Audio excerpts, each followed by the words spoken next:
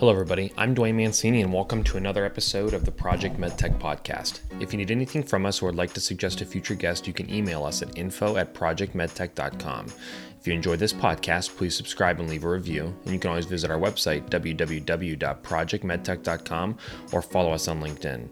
If you're enjoying this content, don't forget to check out our other podcasts by searching MedTech Money on your favorite podcast platform or by heading to our website. MedTech Money is an interview-style podcast focused on demystifying raising and investing capital for medtech startups. This episode of the podcast is brought to you by Galen Data. Galen Data is the cloud for medical device makers. The Galen Cloud provides a configurable platform for device-to-cloud connectivity that is compliant to FDA, HIPAA, and CE mark standards. Built on 40-plus years of collective experience developing compliance systems in the medical device industry, the company's goal is to make medical device cloud connectivity available to all at a fraction of the cost while shaving months off the development timeline.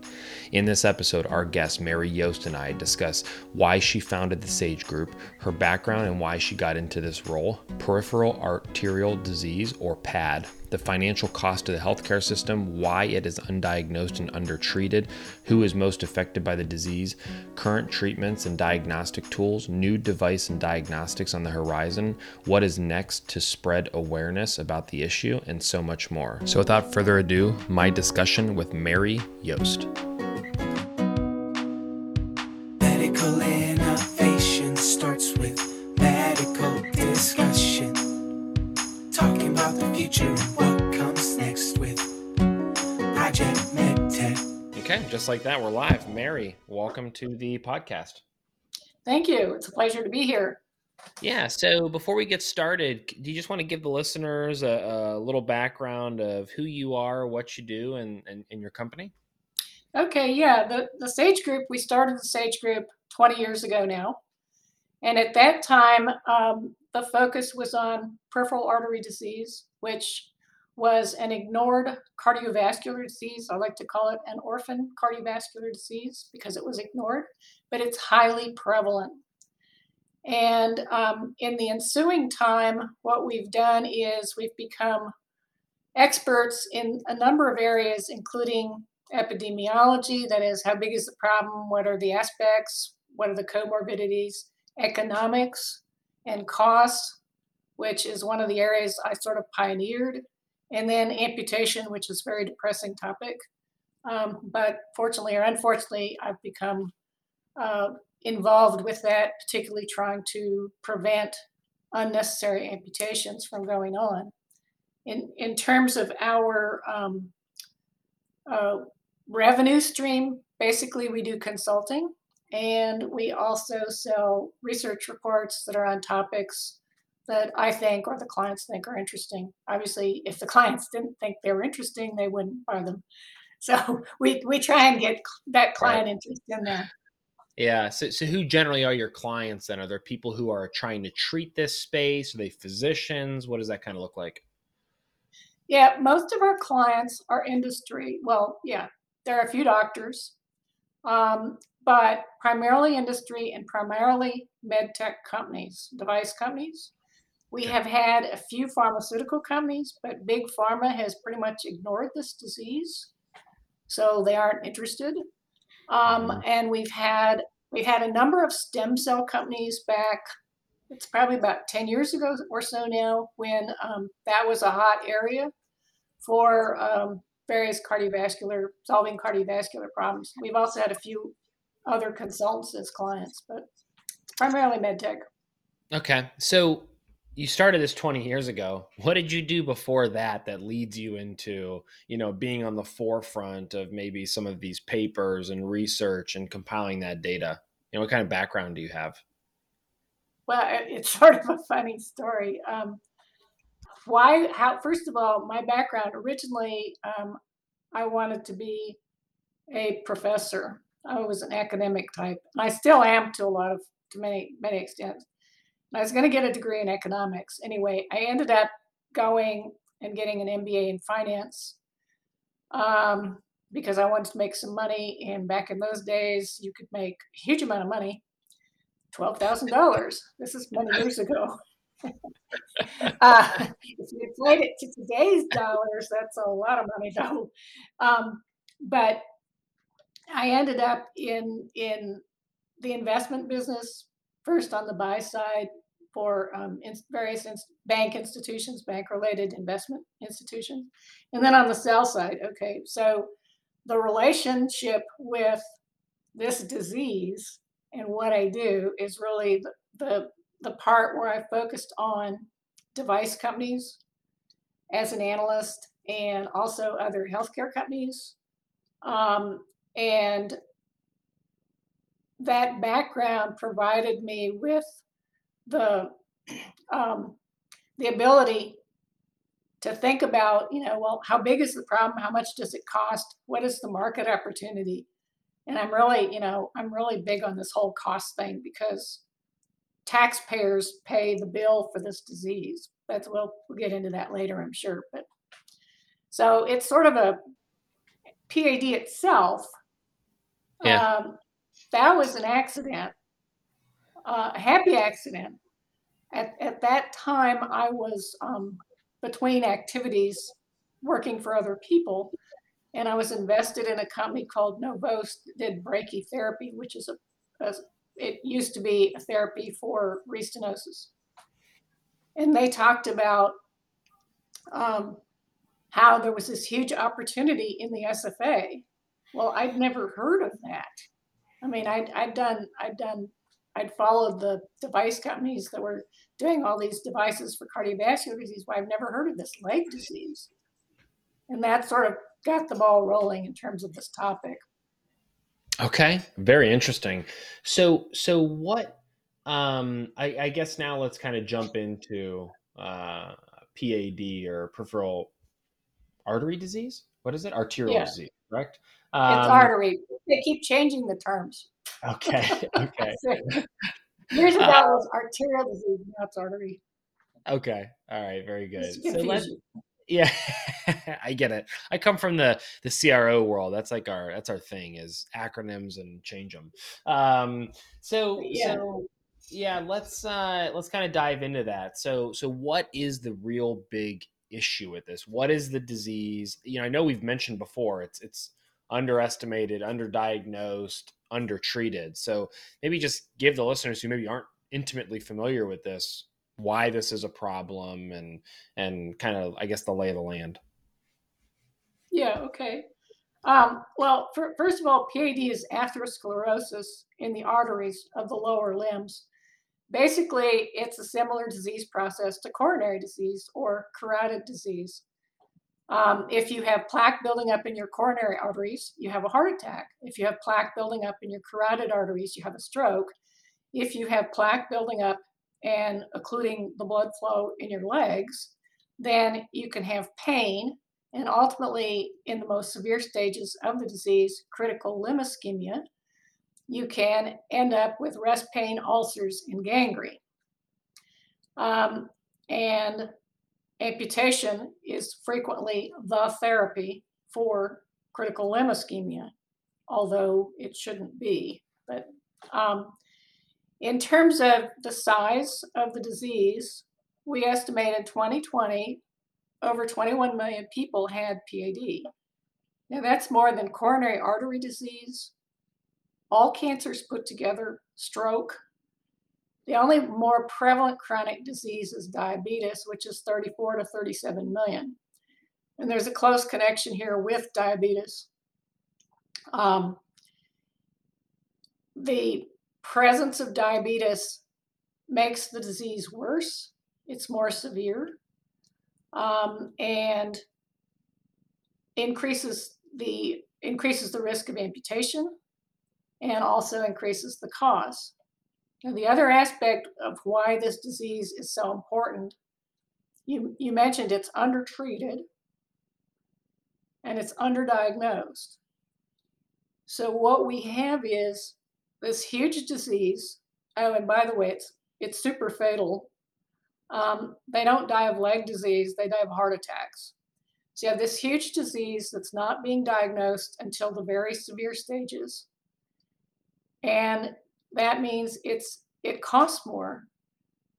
If you can, I mean, it's like cancer. If you can diagnose it when it's a tiny little lump and you can take it out with surgery, and you don't have to do anything else to the patient, then it's a lot less costly than if it's stage 4 cancer that they have to have surgery, then they have radiation therapy and chemotherapy and this, that, and the other thing done to them. Similarly, I mean, it's like with any disease. So what we have is this highly prevalent disease that's ignored. And also the public doesn't know about this disease. Another aspect is that the public is more familiar with ALS, which is Lou Gehrig's disease. There's only 30,000 people that have it. They're more familiar with HIV. There's 1 million plus people, but nobody's ever heard of PAD. And so the patients can't, I mean, they go to their doctor and they're sort of like helpless because they don't know anything about the disease. And then they get to the doctor, and depending on what doctor where, they either get good treatment or not so good treatment. Yeah, this is super interesting. I mean, because I think candidly, right, I wasn't aware of, I knew of the issue because I know Tim Blair, right? Right. That's probably the only reason. Right, it is. Because he's in the space. Right, 100%, right? And so, when I had said, hey, let's kind of chat about this, like, send me some information, the one thing, as I'm scrolling through, was you mentioned the cost of 283 to 539 billion. Is that globally or? No, that's just the US. Oh and I might add, the taxpayers are paying this bill. Yeah. And I mean, those are my estimates based. Well, we didn't go into how I made the estimates, but that actually, those figures are higher than for diabetes, coronary disease, and all cancers put together. All cancers put together in the US cost about $80 billion. Yeah. But everybody's heard of cancer. And every time, and it's funny, every time you turn around, you hear a conversation and somebody's talking about, oh, well, my mother, my father, my husband, whatever, has cancer. But you never hear that conversation. Oh, well, my mother, my father, my cousin, whatever, has PAD. It's really interesting to me. And well, the cancer has much better PR. I mean, and I'm not knocking cancer. I mean, it's good. But there's been no PR on this disease, and there's been, the last time there was any consumer advertising was when Plavix, which is an antiplatelet drug, so you don't have blood clots, okay? Plavix was on patent, and Bristol Myers and Sanofi used to advertise on television, but that was like 20 years ago. Maybe not that long, but almost 20 years ago. And so, you scroll through magazines and you see all these weird diseases that some of them I've never even heard of. And with the advertising for whatever it is the drug treatment is, but you don't see that for PAD. Yeah. No, this is crazy. So let's talk about, does it affect, men more than women more than men? How does race play into this? Can we break down some of those? So you kind of laid the land of why this is a problem, what PAD is, right? Why we need to be concerned with it. Well, who's it affect though? Who's the most at risk? Well, there's some interesting demographics. First of all, it's a disease of aging. So, and age is a very strong risk factor. Family history is also a strong risk factor. So if your parents or your aunt or uncle or your brother had it, you are likely to get it. And then diabetes, of course, is a very strong risk factor. So is smoking. Those are just some of the risk factors, okay? If you look at the demographics in terms of male versus female, actually more than over half of the PAD population is female. Yet, 20 years ago, I would read articles that said women don't get PAD. And occasionally you still see that in the literature. And that basically that has to do with, sorry, I'm throwing around these terms, but intermittent claudication is one of the symptoms. And basically that's pain that occurs when you're walking in your, buttocks or thighs, calves, that goes away when you stop walking and then it recurs. Well, only a small portion of the PAD population has intermittent claudication, and women don't have it. So they used to define PAD as IC, intermittent claudication. So, and women didn't have it. So it's like, okay, women don't have this disease. But that was incorrect. Well, that's been corrected. Okay, the other thing about women is they tend to present later, i.e. they present with CLI, critical limb ischemia. And that's because they have higher asymptomatic atypical disease. And also because they're not revascularized or treated, they're treated at late stages. And then being a woman increases your risk for amputation. We're talking major amputation, i.e. above the knee or below the knee. Another very important group is African Americans. And there's huge differences here. The African American population accounts for about 12% of the US population, ages 45 and older. That's the population we look at for PAD.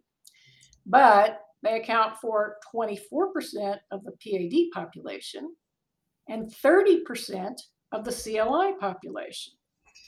So this particular group is differentially affected by this disease. And there's a whole laundry list of reasons, which I just wrote a huge report on. But two key points. They also, African Americans also are not diagnosed and treated till the later stages. They tend to present with CLI, critical limb ischemia, i.e. rest pain ulcers and gangrene. They have a much higher risk for amputation, 1 times to 4 times the risk. And most importantly, African American women are at the highest risk with an odds of almost 8 times versus other women. And a higher odds than African American men. Now, there are some other groups, i.e. American Indians, I guess Native Americans is probably the more appropriate term, and Hispanics also tend to be more prone to amputation. So that gives you an overview of, some of the demographics. Okay. So how do they I want to know currently, right? Diagnose and treat the disease. So what's the diagnosis process like? And then how do they currently treat it? And then after we get through that, I want to know, like what's next? What are the opportunities? Yeah. Yeah. Yep. The current, if you're doing a screening type diagnosis, you would use the ABI, which is ankle brachial index.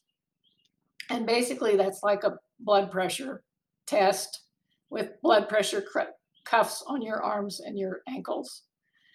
And then there are other types of diagnostics, such as ultrasound, duplex ultrasound, and then prior to revascularization, angiogram is the gold standard for diagnosing and finding exactly where the disease is. Now you can also use CT, MRA, and some institutions use those, but the big one is angiogram. Then in terms of the treatments, let's talk about in order of severity. PAD is considered a risk factor equivalent for coronary disease. So all of these patients, and I mentioned that they die of heart disease, they don't die of leg disease, but it's all the same process. So because of that, they need the risk factors treated. So there's medical therapy. So they need, they need anti-lipids, antiplatelets or antithrombotics, smoking cessation. They need their glucose controlled because elevated glucose is a huge risk factor for severe disease, glucose being part of diabetes, elevated glucose, etc. Okay. Then there's supervised exercise therapy. That's not been widely used because it wasn't adequately reimbursed. That's changed recently. And then, sort of the most invasive, or the next, for the more severe disease, you have either revascularization or amputation. And revascularization can either be a bypass, a peripheral bypass, which is an invasive surgical procedure, or endovascular. And there's a whole host of endovascular products, starting with PTA, balloon angioplasty, which goes back to the 1970s, by the way. You have stents, you have drug-coated stents, you have drug-coated balloons, that's the newest thing, etc. So those are the current treatments. And well, then you have the dreaded amputation. And one of the problems in driving up the cost is that amputations are performed when they don't necessarily need to be performed. That's sort of a controversial statement on my part. Basically, amputations are performed without, a huge percentage of them are done without any diagnostic test. The doctor just looks at the problem and doesn't do a test and says the leg has to come off. And they're also performed without any revascularization. And if, for example, if you have an angiogram, that reduces the odds of an amputation by 90%, which is a staggering number. And if you have a revascularization, it also reduces the odds of going on to an amputation. Sorry, I've just been doing a lot of work on amputations. It's like in the forefront of my mind. Yeah. Well, it's a big problem, though. You're talking about the loss of a limb. Well, it's also a death sentence, and it is also a racial issue and a gender issue. And the mortality rate from amputation is higher than almost any cancer, except for maybe lung cancer. I mean, we're looking at these people are dead in a couple of years. Yeah. If they survive the procedure in the hospital. And one of the problems is these are very sick patients. They're also old patients. These are not young, healthy soldiers. Mm-hmm. These are patients that have diabetes, coronary disease, CHF. You know, some of them have cancer. They have all kinds of kidney disease. There's just this laundry list of problems that they have. And one of the issues with amputation is that there's, besides the high mortality, both in the hospital and then within a year, one of the issues is that there's a huge rate of complications, like a 30% rate of complications. There's also a huge rate of reamputations, particularly if you have a quote, quote, minor amputation, which is a toe or a part of a foot. I know this is getting into some nasty stuff.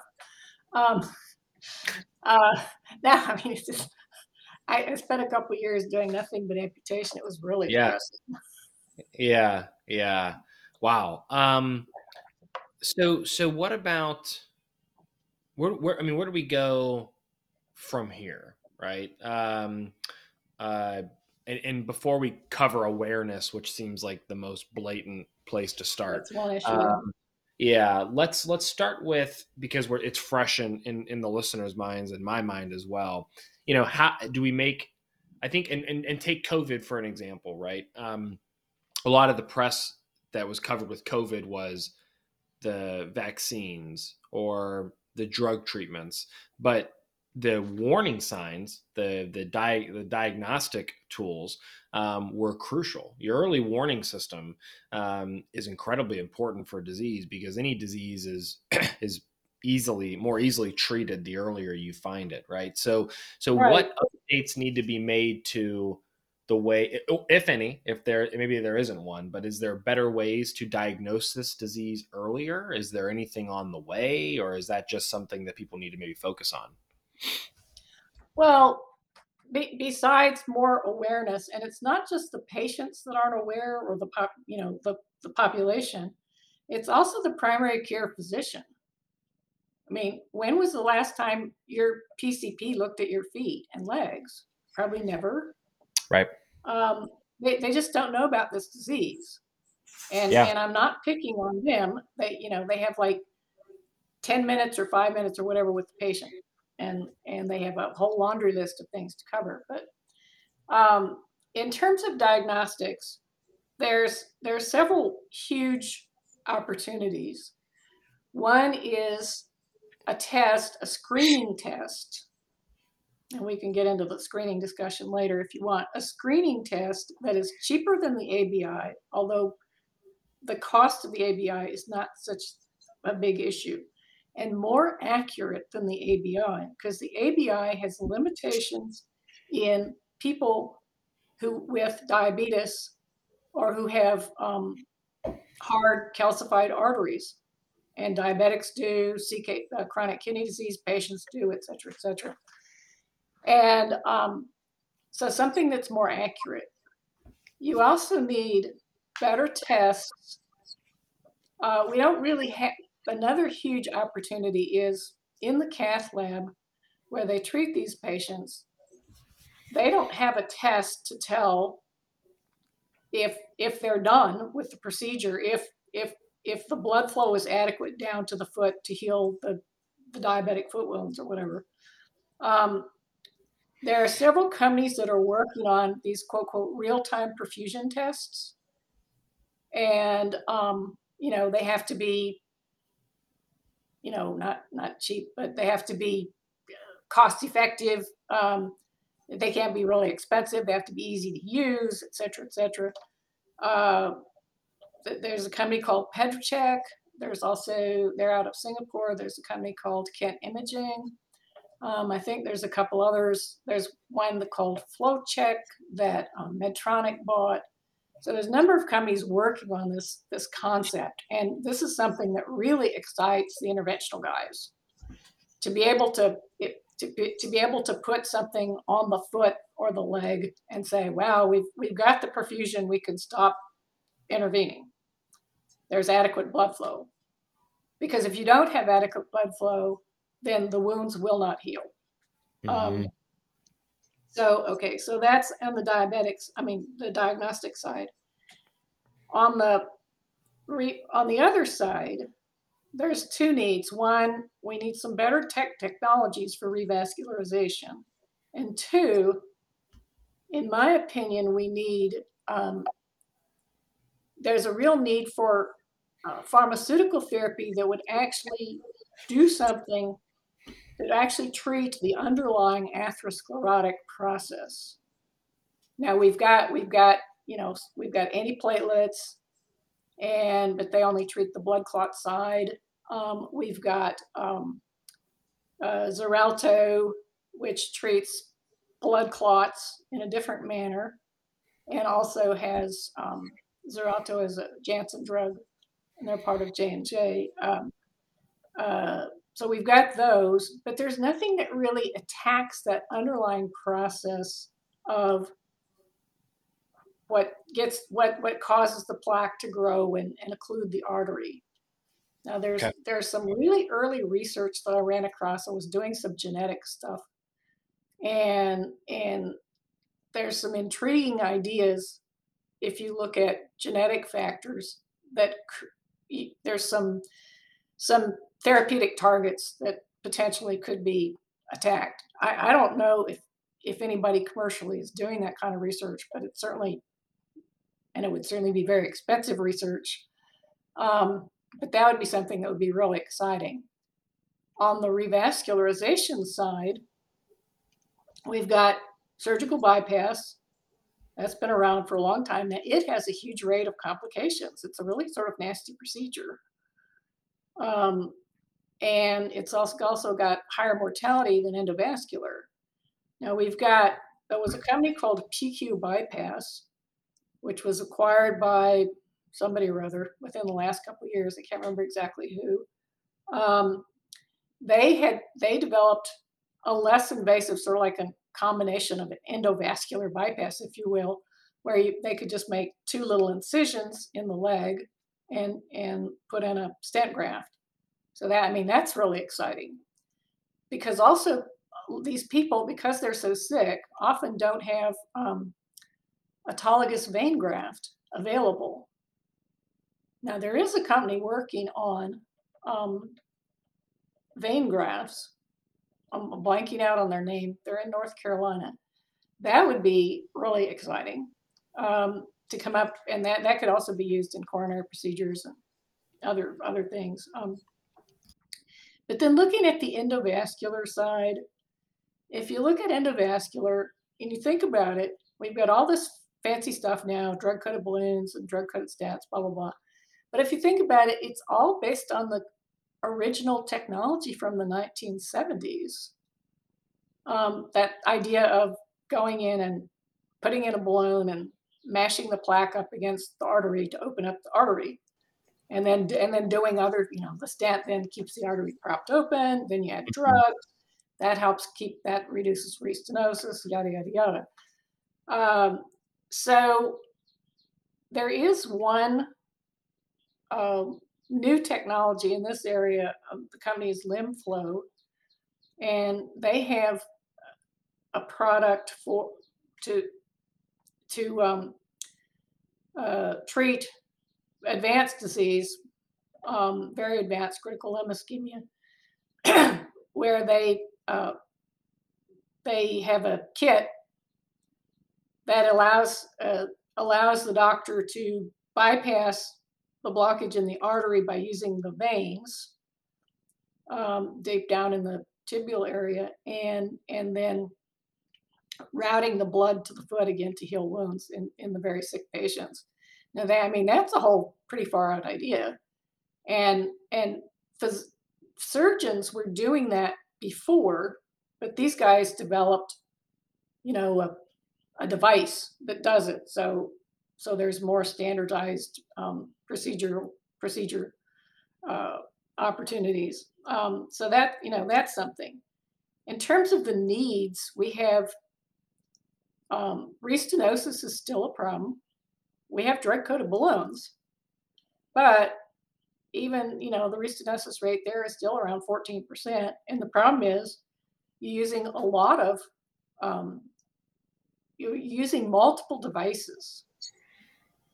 When before you use the drug-coated balloon, then they do a PTA with a balloon catheter. They might do some atherectomy. They might do some other stuff. So pretty soon you've got 4 or 5 devices in there that they're using, and of course that runs up the cost.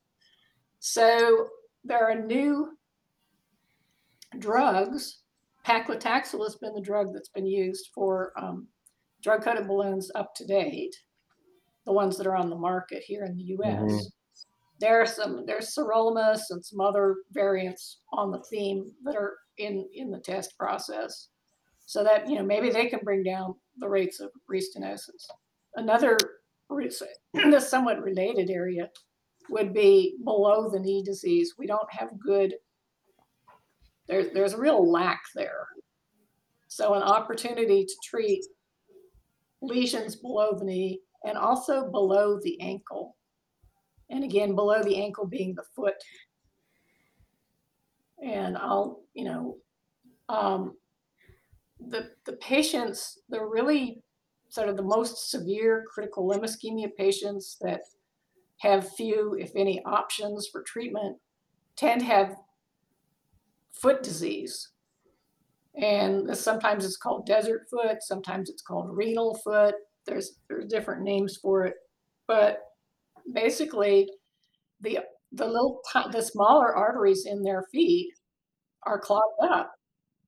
And again, if the artery's clogged up, the blood, you can open the arteries to the ankle, but if the foot arteries are clogged, you're not going to get that blood flow that you need. Sure.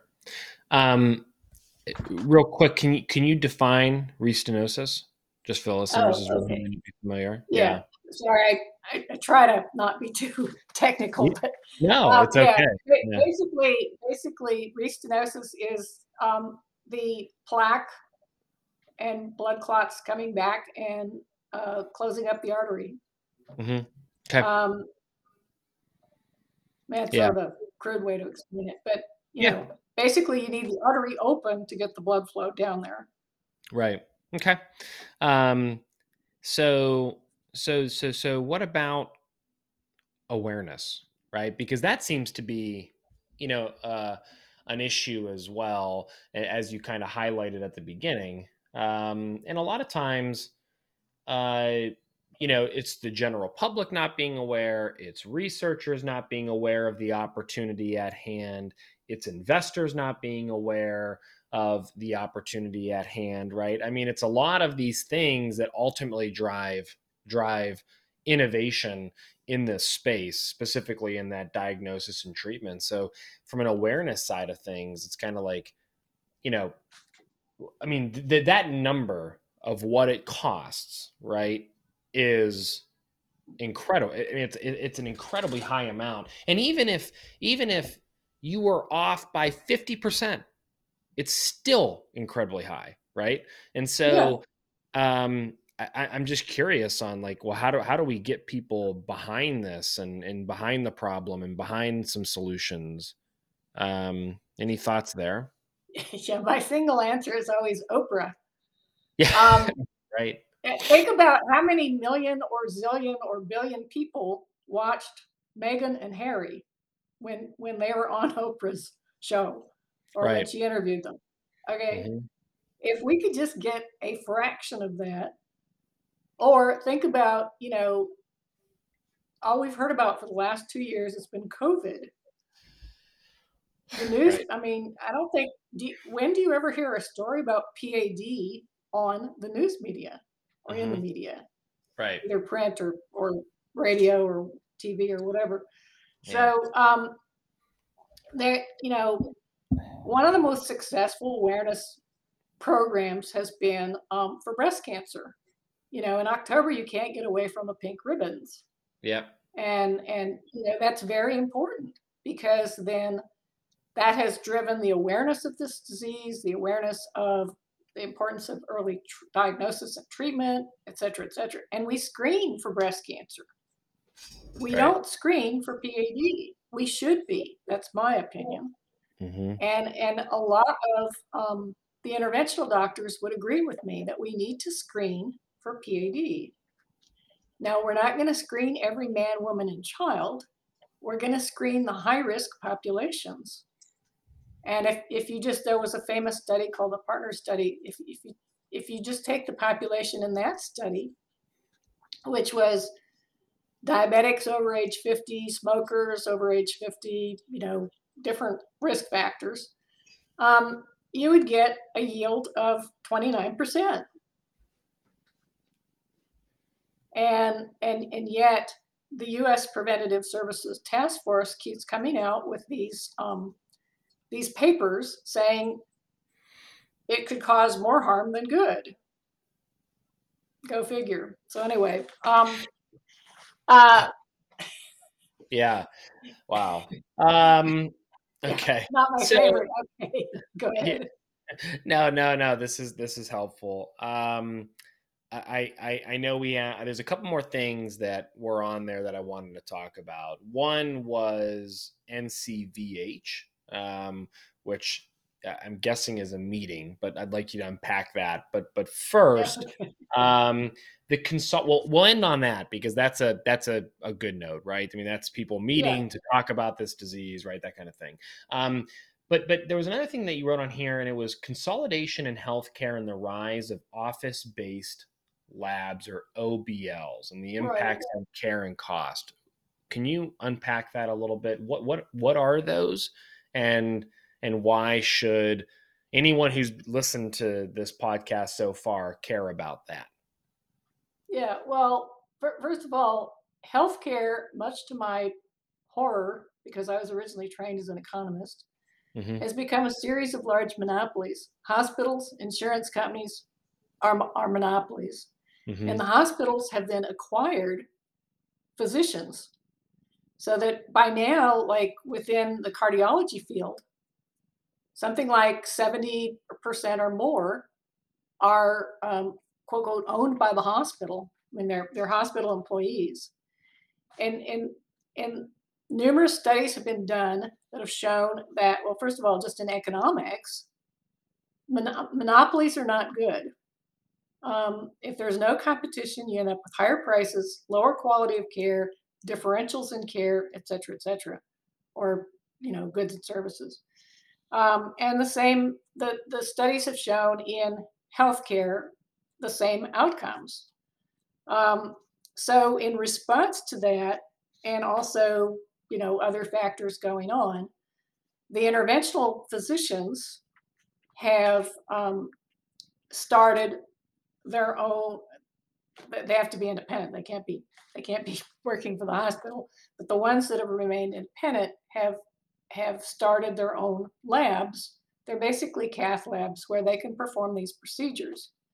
And one of the things that enabled that, well, first of all, we have screwy reimbursements in this, well, in all of healthcare. E- Economically, they don't make sense.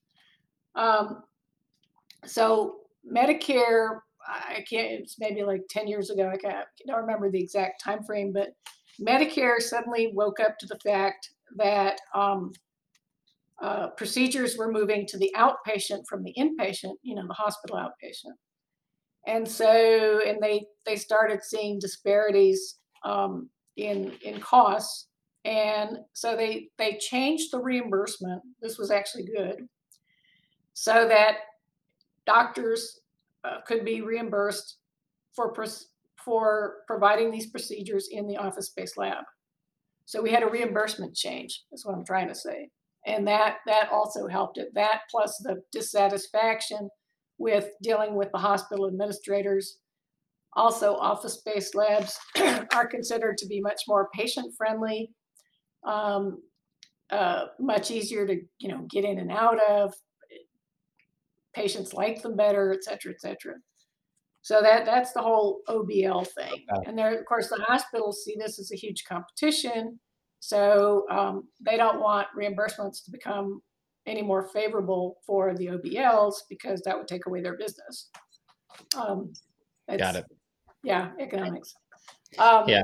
I mean, that's a whole like 2-hour discussion.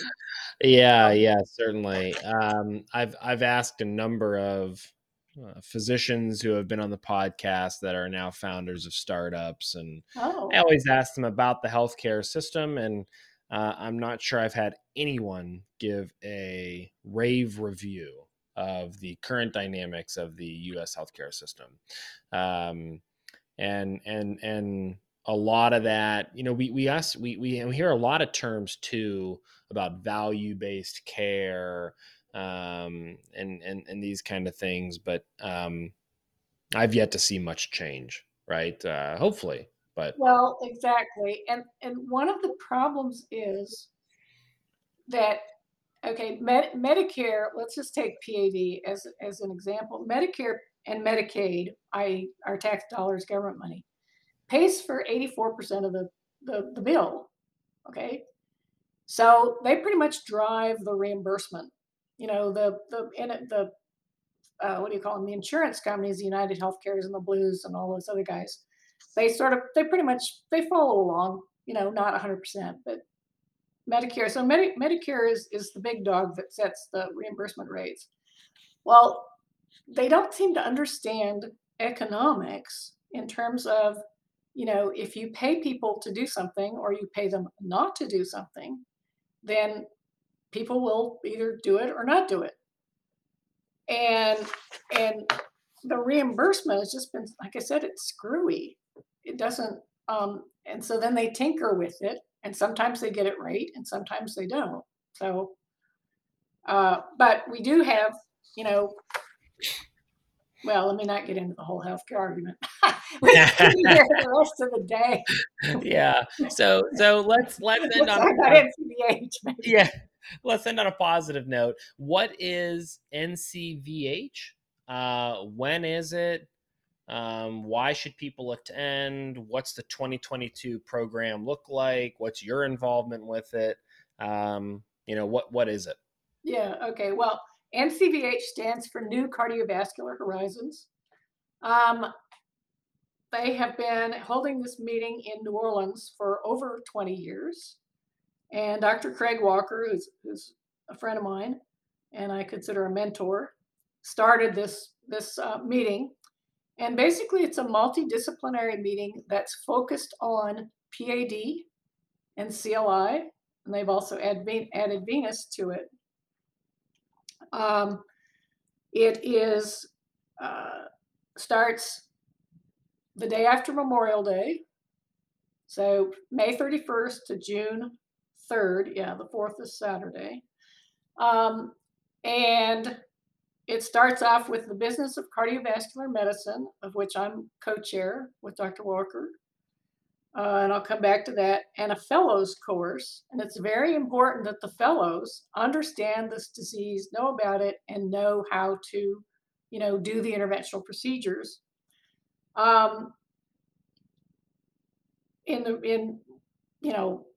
There's over 1,500 attendees. There's live cases, 20 live cases from around the world, primarily the US and Europe. And we have 6 different tracks. I mentioned the fellows and the business session, family practice. There's a podiatry course, healthcare professionals forum, et cetera, et cetera. We also have, so I probably shouldn't keep saying we, but I feel very close. I mean, it's like a family. Yeah. There's also, Dr. Walker started the first CLI Critical Limb Ischemia Summit. And what's unique about the meeting is that this is one of only a couple of meetings that's actually focused, dedicated to this disease in all it, well, and it's dedicated to all the aspects of the disease. So, the program, we have everything from medical therapy and why it's important, i.e. risk factor modification therapies, to interventional therapies. It's more focused on and less invasive endovascular therapies. There's not too much on bypass. So, I mean, these are the interventional guys that do the procedures on the PAD and CLI patients. In terms of the business session, there's a lot of course, a lot of lectures on costs and economics and how big the problem is. And there's also some really interesting lectures on new technologies like telemedicine and wearable healthcare. And this year there's going to be a live robotics exhibition, which sounds really fun. Cool. And then there's also discussion about office-based labs and what their role is, and reimbursements and OBLs, et cetera, et cetera.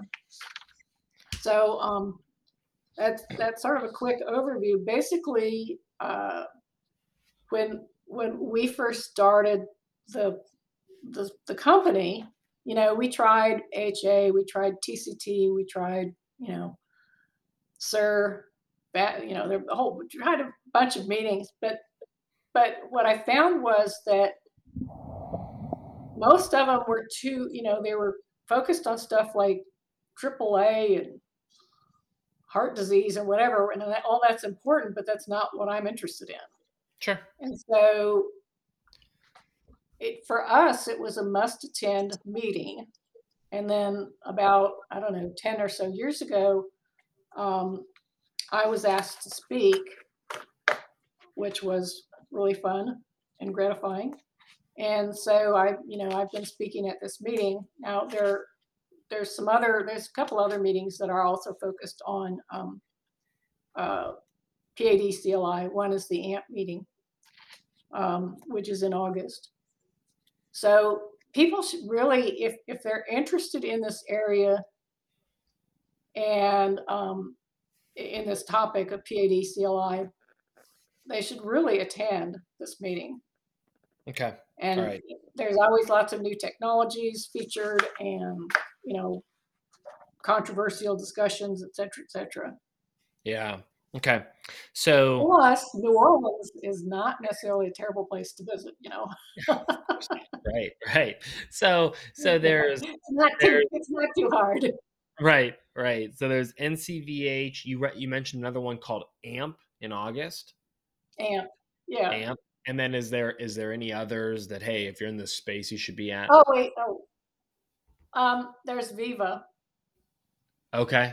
Which is in Las Vegas in like late October, November, and those are pretty much it. If you want to go to a meeting that's just dedicated to this area. Okay. Cool. All right.